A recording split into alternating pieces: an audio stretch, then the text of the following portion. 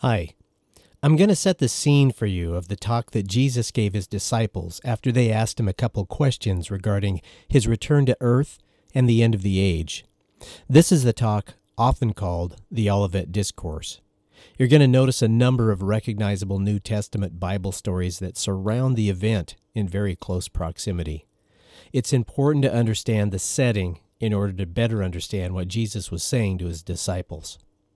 Well, the year was around 30 A.D. Jesus and his 12 disciples were about 75 miles, a 3 or 4 day walking journey away from his hometown of Nazareth. Jesus came here to Jerusalem from a place called Ephraim in the north. While on the road or trail, the 13 men went through a sparsely populated valley that was covered in tropical vegetation on both sides. They crossed the Jordan River and passed through the city of Jericho, spending the night there in the house of a tax collector named Zacchaeus. Jericho, during Jesus' day, was a center of Greek paganism. It was a modern city filled with magnificent fountains and gardens. On the way out of Jericho, a large crowd followed Jesus. A couple blind men who were sitting along the road called out to him to catch his attention. Jesus asked them what they wanted. They responded with a deep desire of only wanting to see. Jesus touches their eyes, and they were both healed. Imagine the first thing that you see at that life-altering moment is the Savior's face staring back into yours. Later, the last 23 miles of the journey from Jericho to Jerusalem would take the group up a dusty, winding road that passed by cliffs which towered 4,000 feet high. The disciples knew this trip they were taking with their master was different than any trip they'd previously undertaken with him before. Although the 12 didn't understand Jesus at the time, he had told them that as a result of taking this trip to Jerusalem, that he would be delivered over to the Gentiles or non-Jews, at which time he would be mocked, spit on, flogged, and then killed. He told them that 3 days after his death, he would rise from the dead. It's no wonder the disciples didn't understand Jesus.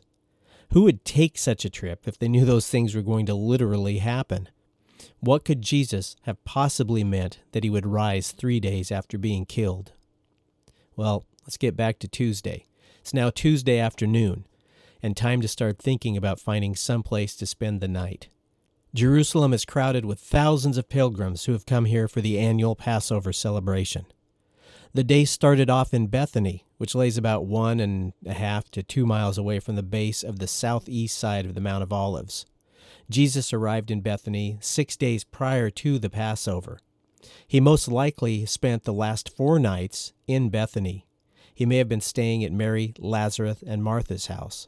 They were good friends of Jesus. In fact, not very long before, Jesus had raised Lazarus from the dead after he'd been in the grave for 4 days. And well, needless to say, that event, that miracle, caused quite a stir in Bethany and far beyond.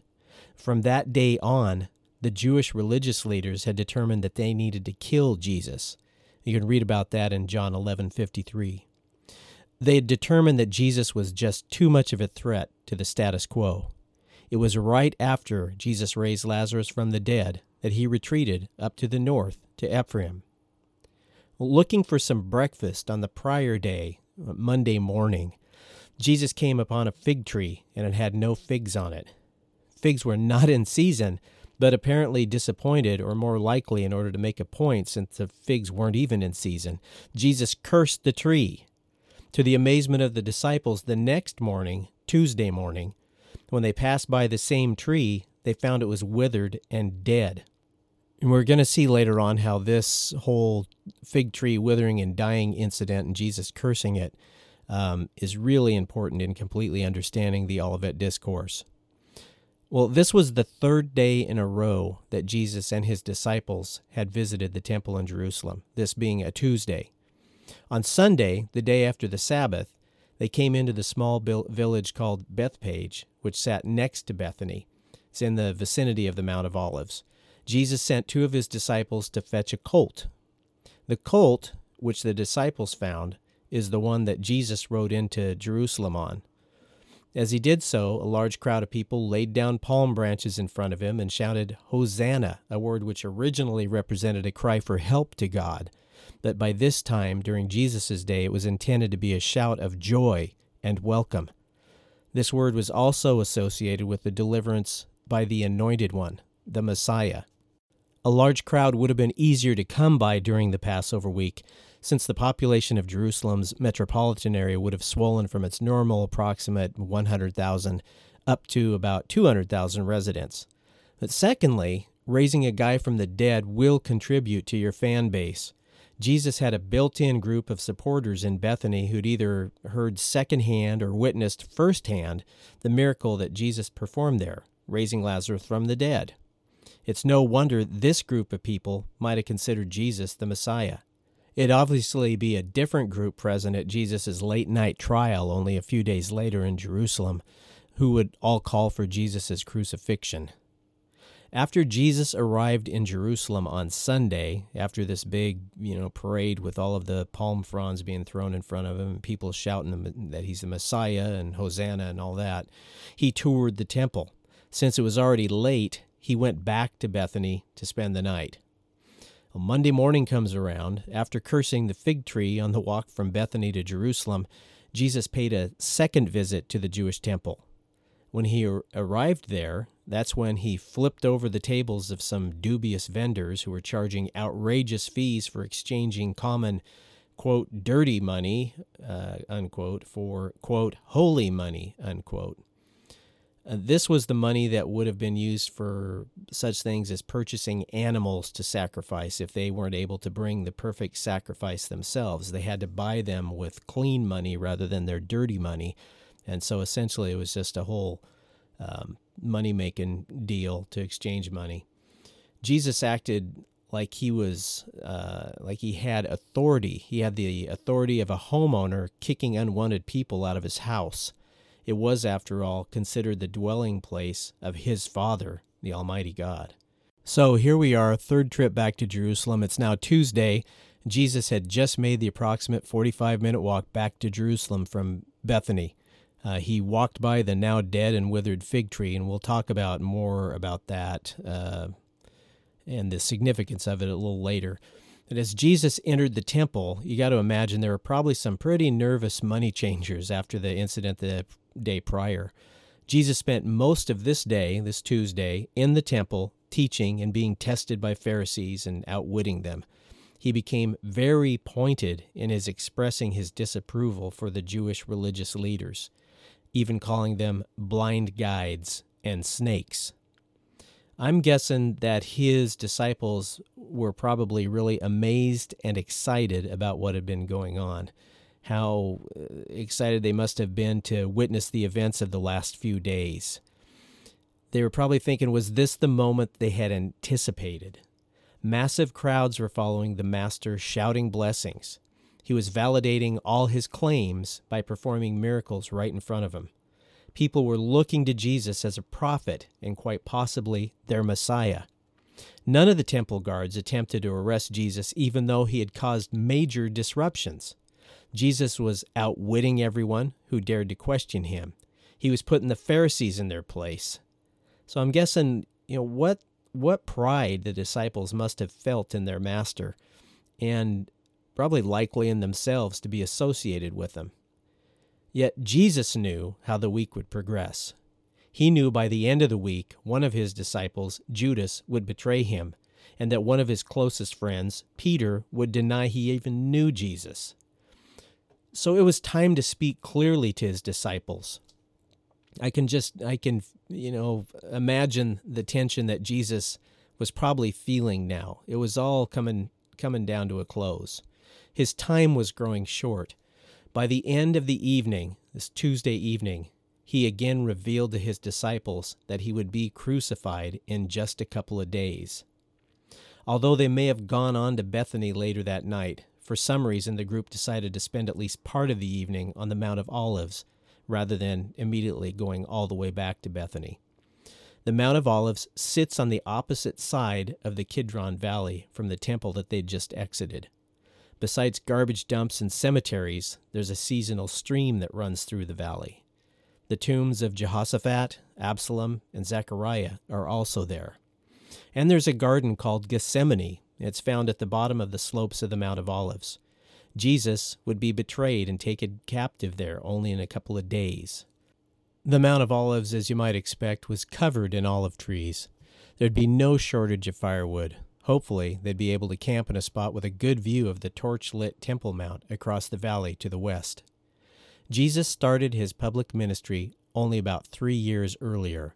Since that time, he had likely seldom been apart from his 12 close followers. They'd camped together and gathered around campfires many times before. Tonight's topic of conversation would prove to be uniquely interesting. In less than 40 years, Roman General Titus would make the top of the Mount of Olives his base camp for the siege of Jerusalem and the Temple Mount. He'd call the mount Lookout Hill. It's from the Mount of Olives that Jesus would ascend into heaven. And it's there that Christian tradition says that Jesus will first set his feet back on this earth when he returns. How appropriate that it's there that he would provide his disciples with the details about his return. Okay, so let's finally get into the scripture. I'll be reading my own translation of the different Olivet Discourse passages. Please feel free, I encourage you to read them yourself in your most trusted translation or translations. So let's start with Matthew 24:1. What I'm going to do is I'm going to read from all three different synoptic Gospels, Matthew, Mark, and Luke, when they all three have a passage that pertains to the same thing that's going on. So first, let's start with Matthew 24:1. Jesus left the temple and was going away when his disciples pointed out the buildings of the temple to him. Well, in Mark 13:1, it goes like this. And as he left the temple, one of his disciples said to him, "Look, teacher, what remarkable stones and buildings." And finally, in Luke 21:5, it goes like this. And as some spoke about how the temple was adorned with magnificent stones and offerings, he said, and so those are the three accounts in the different synoptic or Gospels that are similar, telling the same story. So the three Gospel accounts are more than just a record of somebody exiting a large, beautiful stone building. It's more than just Jesus simply leaving the Holy Temple in Jerusalem after another day of teaching. Think of this event as the Almighty God, after giving the Jewish leadership one last chance to get it right, departing the temple. God was leaving his, quote, home away from home, unquote, once and for all. The Matthew chapter 24 account of what took place starts with the Greek conjunction kai. It's transliterated into English like K-A-I, kai, just what it'd sound like. It's the number one used Greek word in the New Testament. There, you know a word in Greek now. Way to go. Although kai can have several different meanings, most of the time it simply means and. So in light of the verses at the end of chapter 23, Matthew 24:1 should be taken as a continuation of the story that was being told in chapter 23. Based on what was said and to whom it was said to in chapter 23, I'm confident that although short, this was a passionate conversation between Jesus and his disciples. Jesus had just finished his really tense discourse on the extremely poor spiritual condition of those in Jewish leadership. This is what he told them. Behold, your house is left to you desolate. For I say to you, you won't see me any more until you shall say, Blessed is he that comes in the name of the Lord. That's found in Matthew 23:38-39. So it's immediately after Jesus says these things that we see him leave the temple.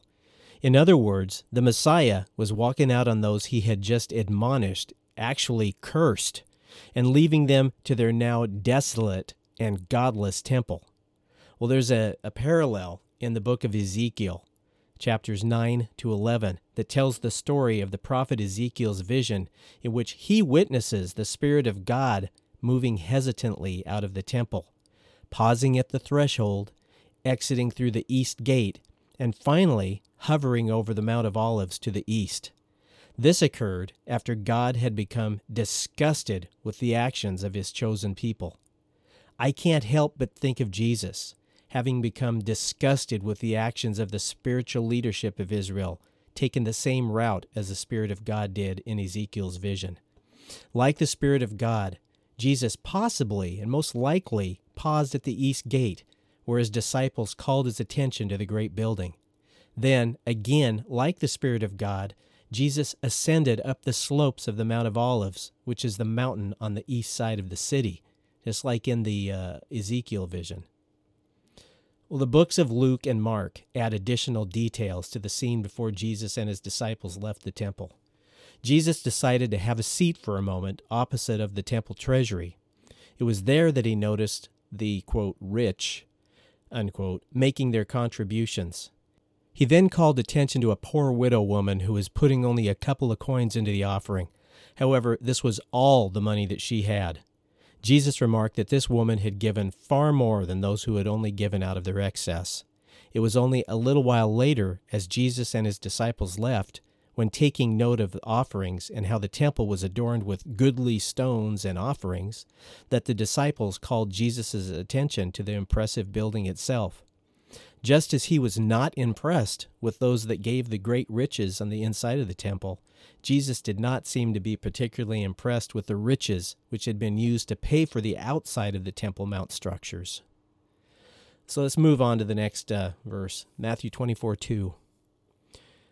And Jesus said to them, "Don't you see these things? I'm telling you, not one stone here will be left on another. Everyone will be destroyed." The Mark 13:2 parallel passage. And Jesus replied to him, "Do you see these great buildings? Not one stone will be left on another that won't be destroyed." And finally, the Luke 21:6 parallel passage. There will come a day when not one of these stones that you're looking at will remain on another. Everyone will be destroyed. Maybe the disciples weren't listening to what Jesus just said inside the temple a short time earlier as he spoke to the Pharisees. Maybe they didn't get the significance of what was happening, or maybe it's possible they were just trying to cheer up the Master, Jesus, by distracting him after witnessing him become quite upset with the religious leaders. Whatever the reason, it appears that Jesus' companions were more awestruck with the physical appearance of the temple rather than being concerned about what Jesus had just said. I mean, some pretty big things. This was the third consecutive day that this group had visited the temple, so they had clearly seen the big buildings and massive stones before. So why now were they calling his attention to it right after he had got done cursing the Pharisees? Well, the temple was amazing. It was considered one of the great structures in the ancient world. It stood in contrast to the typical scene the disciples would have witnessed as fishermen on the shores of the Galilee. This was the third temple built on this site. Some people called it the second, although between Solomon's first temple and King Herod's temple that they were looking at, there was a temple built by Zerubbabel. It was a lot smaller and lacked the resources and splendor of the first temple. King Solomon built the first. The temple Jesus and the 12 stood in front of that Tuesday was the temple that was rebuilt by King Herod. First century historian Josephus, he recorded that in the 18th year of his reign, King Herod initiated the reconstruction of the temple, paying for it himself. He laid a new foundation and constructed the walls out of hard, white stones. He essentially doubled the size of the original King Solomon's temple. One of those foundation stones of the retaining wall, which is still in place today, weighs an estimated over 301 tons. Purple hangings covered the entrances. Gold vines with what looked like grape clusters accented the temple. There were large porticos with 162 Corinthian columns surrounding the temple. The structure the disciples were fixated on was spectacular. Despite the excitement of the disciples, Jesus seems about as impressed with the temple as he was with the fig tree that he had cursed the day before for bearing no fruit. My guess is that the one who created the universe does not impress easily when it comes to man-made stuff. In response to the disciples, Jesus makes an amazing prophecy about the building made of huge stones. Like the unproductive fig tree that was not bearing any fruit, the temple would be destroyed. There's no record of Jesus' disciples immediately responding to this prediction. Maybe they were too shocked to make comments right away. Maybe they were afraid that, like the fig tree, the destruction was going to take place immediately and they just wanted to get out of the way. Maybe they felt ineffective at their attempts to distract Jesus and see how serious he was. They thought it was best to just be quiet for a while. This was not the first time Jesus had predicted the destruction of Jerusalem and the temple. Just after he entered the city on a donkey 2 days earlier, Jesus said this, "For the days will come upon you when your enemies will set up a barricade around you and surround you and hem you in on every side, and tear you down to the ground, you and your children within you. And they will not leave one stone upon another in you, because you did not know the time of your visitation." Jesus and the 12 took the quarter-mile downhill walk eastward from the temple into the Kidron Valley and then back up a quarter mile on the other side to possibly the top of the Mount of Olives. If the conversation did continue or not, it is clear that the disciples still had questions remaining. Later, when they had reached their resting place, the disciples must have been talking amongst themselves. Perhaps that evening they'd been looking at the great temple, softly illuminated by lamplight across the valley, and they were wondering why it was still standing after their master had cursed it. Whatever led up to the questions, the disciples asked for clarification from Jesus. Today, there is no Jewish temple standing on the Temple Mount in Jerusalem. It seems as though Jesus' prophecy was fulfilled in 70 AD when General Titus's troops razed it to the ground. At least, that's the claim that the preterist theory puts forth, and some believe. But still in existence today, and part of the architecture that Jesus and his disciples were talking about, and the disciples were amazed by, is what Josephus specifically referred to as, quote, "the most prodigious work that was ever heard of by man," unquote. The Temple Mount itself, a man-made retaining wall structure that still occupies approximately 37 acres. It takes up over 5 football fields from north to south and 6 football fields from west to east. There's been a great deal of repairs made to the retaining wall of the Temple Mount since the 1st century by the Byzantines, the Arabs, Crusaders, and the Ottomans. However, there is still a large amount of Herodian, King Herod, masonry intact that would have been present the day that the disciples called Jesus' attention to the structure.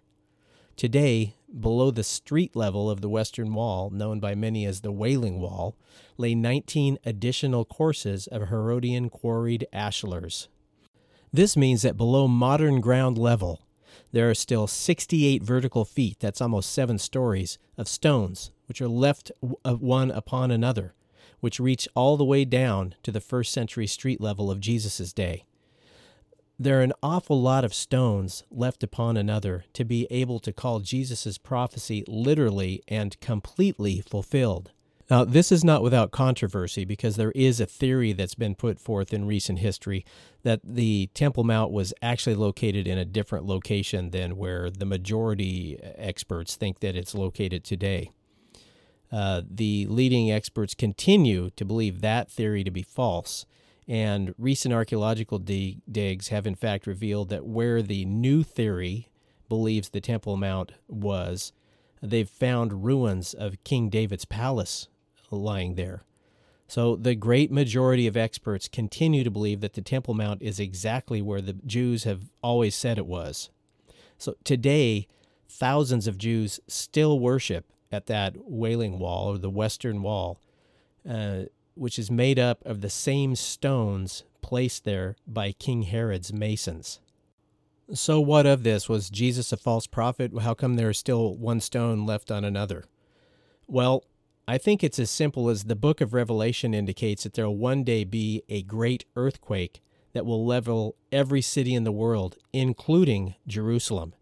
In fact, Jerusalem will be split into 3 parts by this earthquake. The unprecedented quake will be so great as to cause every island and mountain to collapse.